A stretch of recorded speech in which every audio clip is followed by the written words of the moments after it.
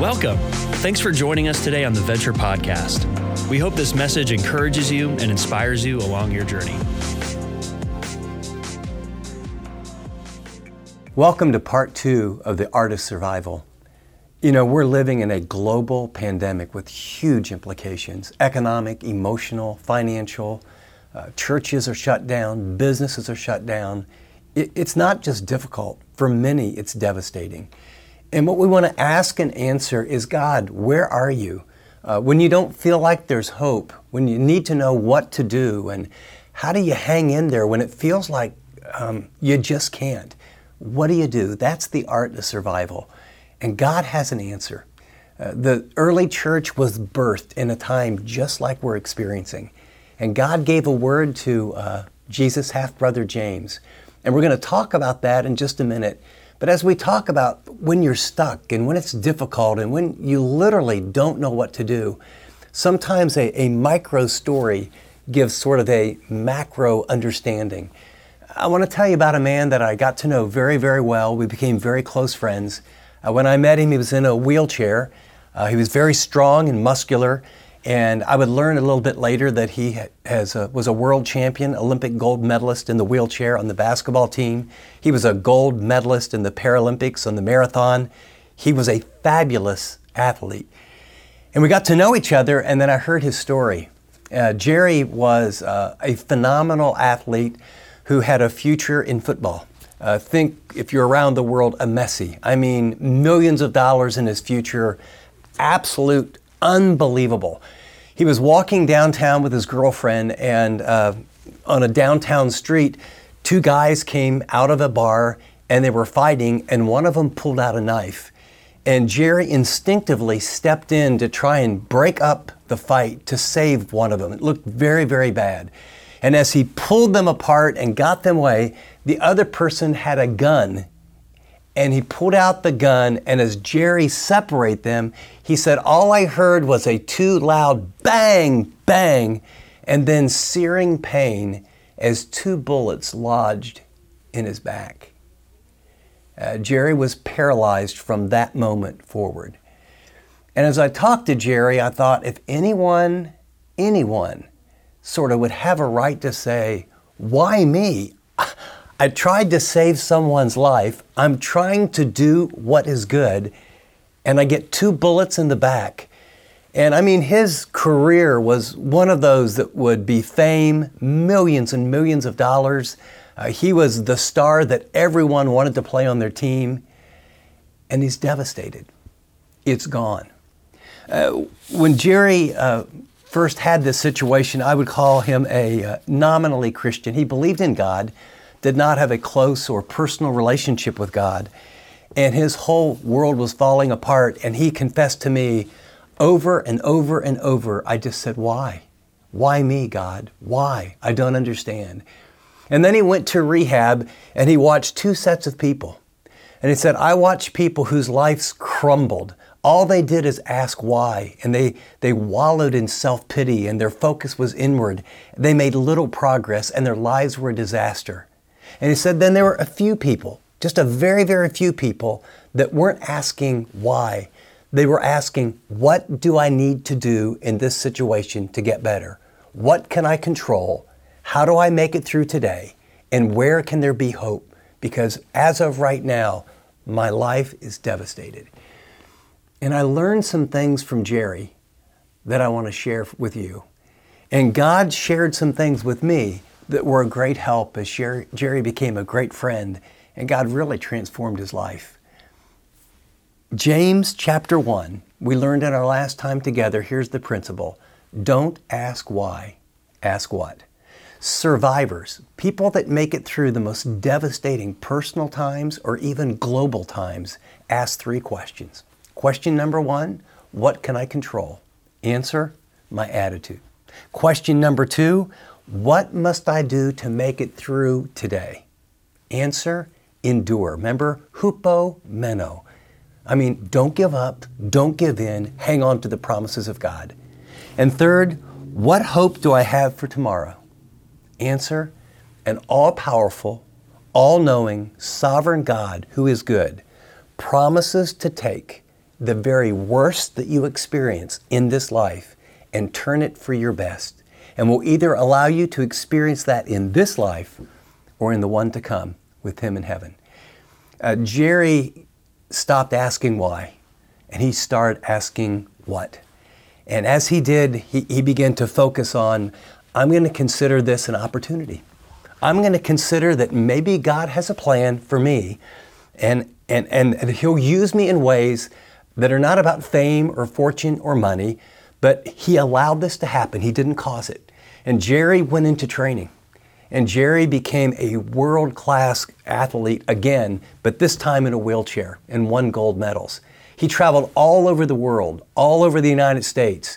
He then went in and became a marathoner where he won the gold medal in the marathon in a wheelchair, 26.2 miles.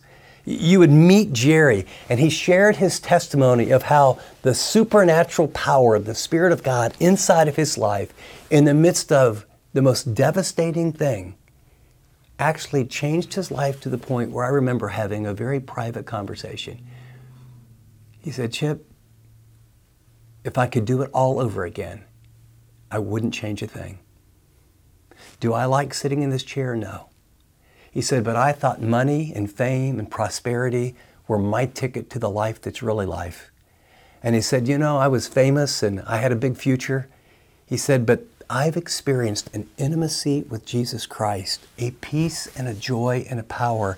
And God has used my life all around the world to change people's lives because I wasn't a victim, I was a survivor. Because He gave me hope. He gave me the grace to endure when I didn't think I could. And it changed me from a nominal, I kind of believe in God, to a dedicated follower of Jesus. And then He used my difficulty to share the love of Christ with other people whose lives will be different forever and ever. Now, here's what I want you to know. Jerry got stuck. I didn't share that part of the story. When you hear a story like Jerry's, it sounds almost like a fairy tale. This happened, he made a few great choices. If I told you the long version, I would tell you about when he was in rehab and was depressed, clinically depressed, when he wallowed in self-pity, when he was ready to give up, when he didn't care. Jerry got stuck. Here's what I want you to know. When things are happening the way they are in our life, you don't have a job, maybe someone close to you has died to the virus, maybe the ministry is completely shut down because the churches are closed, maybe you can't travel from country to country, maybe your mental health, you are depressed, you are discouraged, maybe your marriage wasn't going well and now it's a train wreck, it's a mess, maybe one of your kids has been impacted. Maybe you have no idea where you're going to get food tomorrow, you don't have any money, or the business that you built has evaporated. I don't know where you're at, but I know many of you, you're stuck. And you're saying, I want to consider it all joy. I want to allow God to test me, and I want this endurance to make me mature and complete. I want a story like Jerry's, but I'm stuck. I can't get there. I'm trying hard, but am I just supposed to pretend that I have joy? God understands, and He knows that we get stuck. And in verses 5 through 8 of chapter 1, He's now going to shift. And early on, He said, don't ask why, ask what. And He told us that the key is first your attitude. Now He's going to tell you that you need a resource. And it's a resource more valuable than money. It's a resource even more valuable than a friend, as important as that is. There's a resource that He wants to give you that when you get stuck, when you don't know what to do in your circumstance, you don't know what to do in your relationship, you don't know what to do in terms of your geography, He says, I have a resource that will show you exactly what to do, and I promise to give it to you 100% of the time. Follow along as I read. Remember, let endurance have its perfect result, that you might be perfect and complete, lacking in nothing. Look at verse 5. But And by the way, in the Greek text, this is the strongest word used for a contrast. I mean, it's, but if any of you lack wisdom, let him ask of God, who gives to all men generously and without reproach, and it will be given to him. But let him ask in faith without any doubting.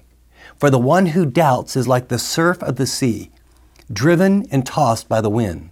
For let not that person or that man or woman expect that they will receive anything from the Lord, being double-minded, unstable in all your ways. And in this little passage, he's going to teach you and he's going to teach me, what do you do when you're stuck in your pain? What do you do when you're stuck in this virus? What do you do when emotional, financial, relational issues are flurrying around and you want to follow God and you literally don't know how? Here's what I want you to know. Number one is that God understands when we get stuck. God wants to help you when you're stuck. God gives you a condition that if you will fulfill this condition, he promises he'll show you exactly what to do. And now let's break this down to understand God's offer of supernatural wisdom. That's the resource. By the way, wisdom here isn't being smart. It's not intellectual. This is the Hebrew sense of wisdom. Hebrew wisdom means the skill and the ability to know what to do, when to do, and how to do it in the midst of any situation or relationship. God's wisdom literally from the Old Testament, and James is writing as a Jew to these Jewish Christians. He's saying, God has a design for life. And he wants to bring about the best possible ends by the best possible means for the most possible people for the longest possible time. And there is a way, there's a way to think, there's a way to do decisions, there's a way to do relationships, there's wisdom, there's this skill that God wants to give to those who ask. And so what he's promising to this early group who find themselves, I believe in Jesus the Messiah. 15 years ago, he was raised from the dead. He showed himself to over 500 witnesses. They believe. Their lives have been transformed. They've seen miracles. And now the world is falling apart. And they say, God, what do we do? He says, consider it all joy. But we're stuck. Now what do we do? He says, ask God for wisdom and he'll give it. But I want you to know this. He says, you have a responsibility. This isn't about trying hard, figuring it out your own way. He says, let him ask. It's a command. And the idea of this word is, let him ask for a gift in prayer. This is a word for prayer that's not just, I'm praying or Lord help me. This is coming to God and saying, I don't know what to do in this pandemic about this relationship, about money, about housing, about location, about a big decision. I don't know what to do. God says, if you lack wisdom, number one, ask. And here's the promise. He'll give it generously and without reproach. I've been a pastor for over 35 years, and I've seen people stuck in health issues, relational issues, financial issues, legal issues, criminal issues. And it's always amazed me that there's times when a Christian will get stuck and they will do almost anything in the world to figure out what they ought to do except go to God in genuine humility and ask him what to do. And for years that used to puzzle me, but it doesn't puzzle me anymore. See, I think many people have a very warped view of God. I think many people feel like God is arms crossed, and when we want and really need his help, we tend to think, but I lied and I've stolen, or I've not been the kind of Christian I know I should be, or I have some areas of immorality in my life, or I haven't obeyed what I know, and how could I go to God now when I've messed up, when I know I'm not the person that I should be? And did you notice what it says? Ask of God who gives to all men. The word means generously. In fact, literally this phrase is, come to the gift-giving God. God loves you. And like a father who understands when his kids mess up, his desire isn't for you to get everything cleaned up before you come to him. His desire is just come. You just come as you are. It thrills your Father's heart when you say, I can't do this. I need your help. I don't understand. Yes, we all have some issues where we've done some things that we know are wrong. But he says he gives generously, and then I love this word, without reproach. It means that his arms aren't crossed. He's not pointing with a finger and said, well, you want help, but what about this or what about that? No, this is when Jesus says, come unto me, all of you that are heavy laden, that are burdened, that are overwhelmed. Come, I'll give you rest. You serve a God who is kind and good and loving and understanding. It's why Jesus, when he taught the disciples to pray, he introduced a foreign concept. In the Old Testament, there's not a lot of references to God as our Father. And Jesus would say, when you pray, pray Abba. It's a term of endearment, of a small child connected to his papa or his father. And I just want to remind you, when we go through difficult times, some of us blame other people. Maybe we can blame the government, we can blame circumstances, but down deep, many of us blame ourselves. And God would want you to know that I want you to come and I want to help you. But did you notice there's a condition here? He says, I want you to ask, but let him ask in faith without any doubting. There's two conditions. It assumes that you lack wisdom because of the construction and the grammar here. But then he says, we only receive God's wisdom if we, one, ask in faith, and two, without any doubting. So what's that mean? Let's figure out what it means to ask in faith. What it means to ask in faith is trusting and believing and having confidence in God's character and his word that you'll do whatever he shows you, right? Ask in faith. In other words, it's not, oh Lord, I would kind of like to know your opinion on what I ought to do in this devastating situation. This is, Lord, I'm believing you're the all-knowing, all-powerful God. You're the sovereign God of the universe. I can trust your word. I can trust your character. I'm asking in faith. And then notice, without any doubting. Some people get tripped up on this. This word for doubting means without judgment or wavering. This is not that feeling that we all have at times like, God, are you really there? Or do I doubt that you might show up? Or are you really going to take care of me? God knows we're human. He knows that we'll have struggles at times and have some intellectual doubts. This passage is not saying that. This passage is talking about the kind of doubt that has disloyalty. Because notice what he says, he explains it later. He says, come to him without any doubt, for the one who comes with doubt like that is unstable in all his ways. In fact, is double-minded, two-souled. We get our word schizophrenia. It's a picture of someone who says, God, I really want to know what you want me to do, but I'm not really committed to doing it. I just want to know what your will is so I can evaluate whether I will obey or not obey. And then notice he says, let not that person expect that he'll get anything from the Lord. So here's what I want you to get. I know some of you are going through really, really difficult times. And I know that God wants to work in us before he works through us. And so come to God and ask. And then here's what you need to do. You need to come to God. Think of it as a contract or a blank check. And what God wants you to do is sign the bottom of the contract and say, Lord, will you show me what to do in this pandemic? What should I do about where I should live? What should I do about this problem relationship? What should I do about the business that is lost? What should I do about the ministry? The churches are closed. What should I do because I can't travel? What should I do to make it through today? And God says, if you will come to me and ask in faith and then say, Lord, whatever you show me, before I know what it is, I'll do it. He says 100% of the time, I'll show you what to do. Let me picture this for you because these are great concepts.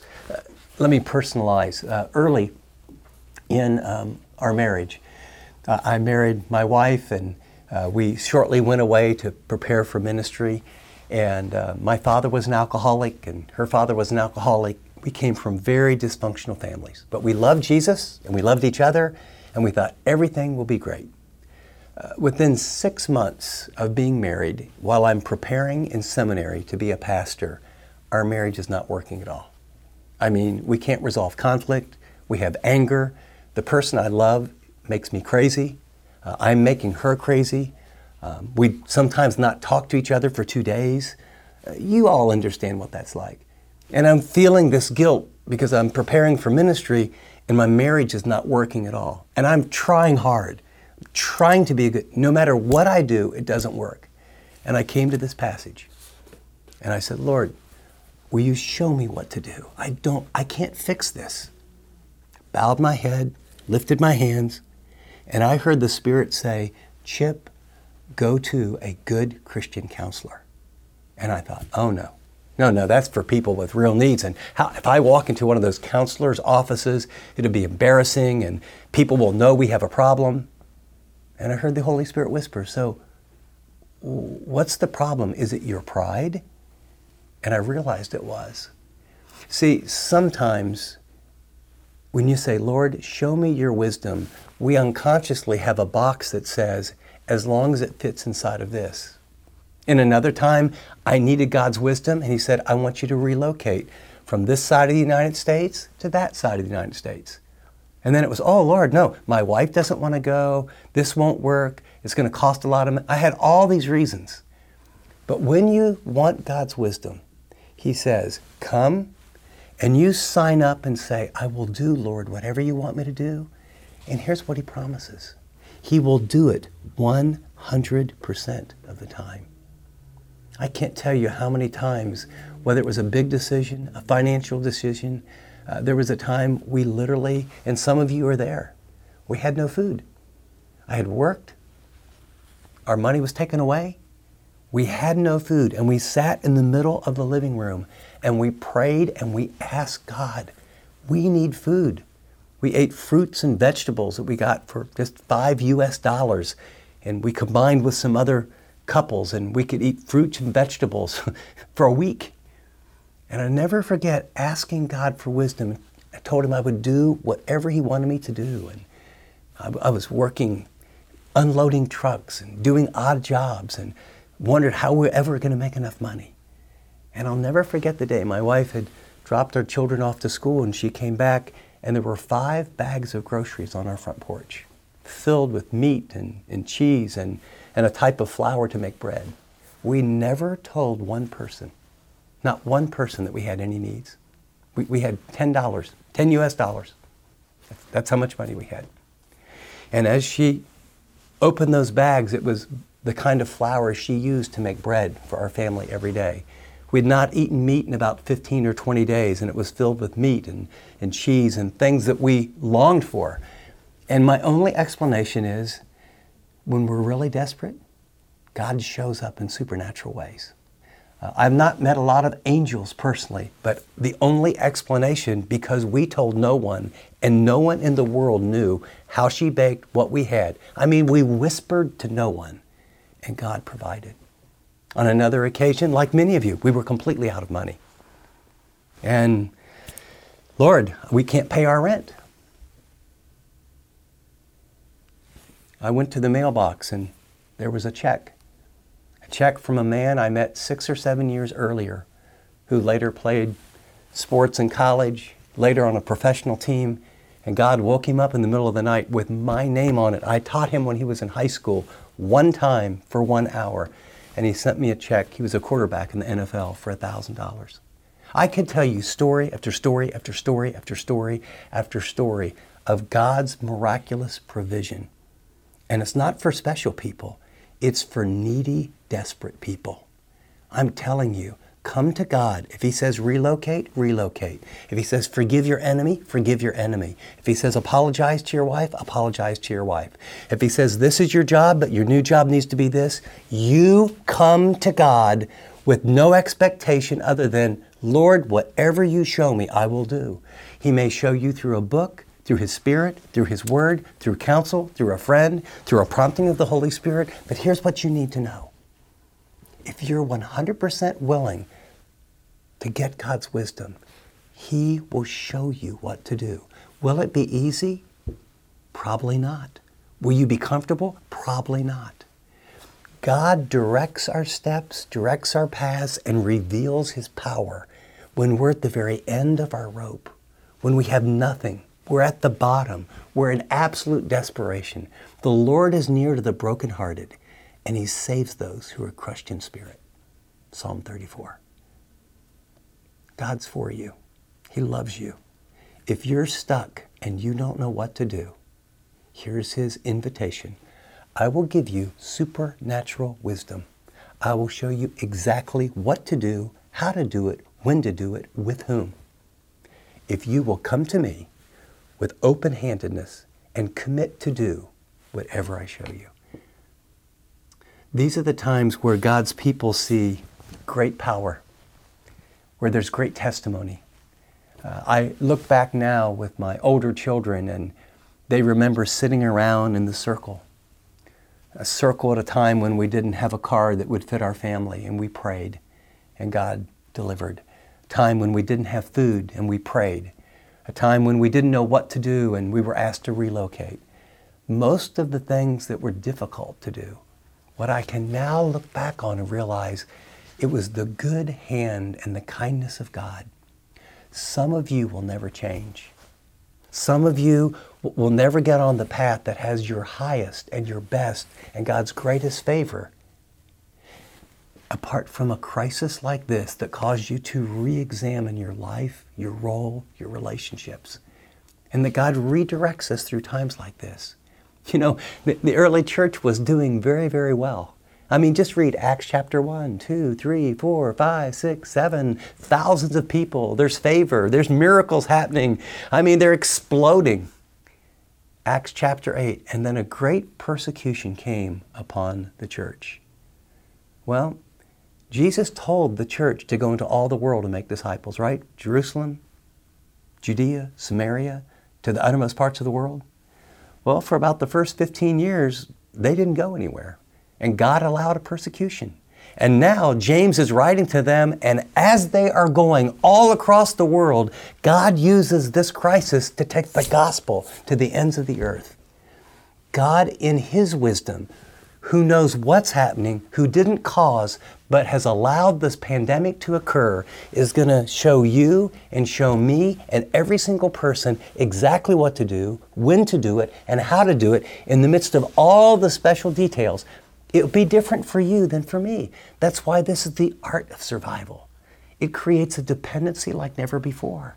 It creates a desire and a thirst for His Word like never before. It means we have to depend on each other, forgive one another, look through new eyes at our circumstance and say, Lord, show me what to do. I need your wisdom. And He says, I'd love to give it to you. Just ask. And no double-mindedness. Ask without any doubting. Let me fill in the top of the check. Let me fill in the top of the contract. Let me say, this is what to do, this is where to go, this is how.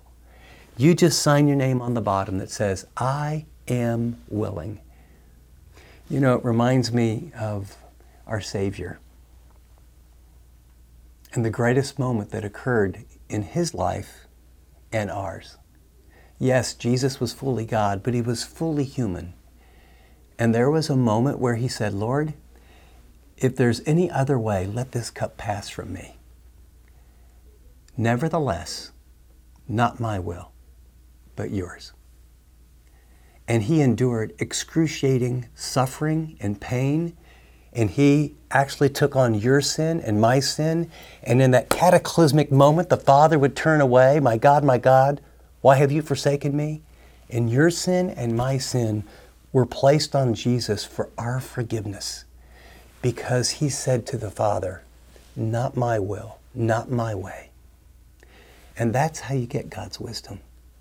It's in these moments of absolute surrender. It's at a level like never before because of what's happening in the world, where we say, Lord, I offer my body as a living sacrifice, holy and acceptable to you. This is my spiritual service. I will do whatever you want. I will go wherever you want. The money in my bank account, little or much, is yours. My future is yours. My family is yours. Show me what to do. And I want you to know, Holy Father, I will do it. That's how you survive a crisis. That's the greatest, most important resource in all the world. It's the wisdom of God. Lord, I pray for my brothers and sisters because it is a journey to come to the point where we can fully, completely surrender and be willing to do whatever you want us to do.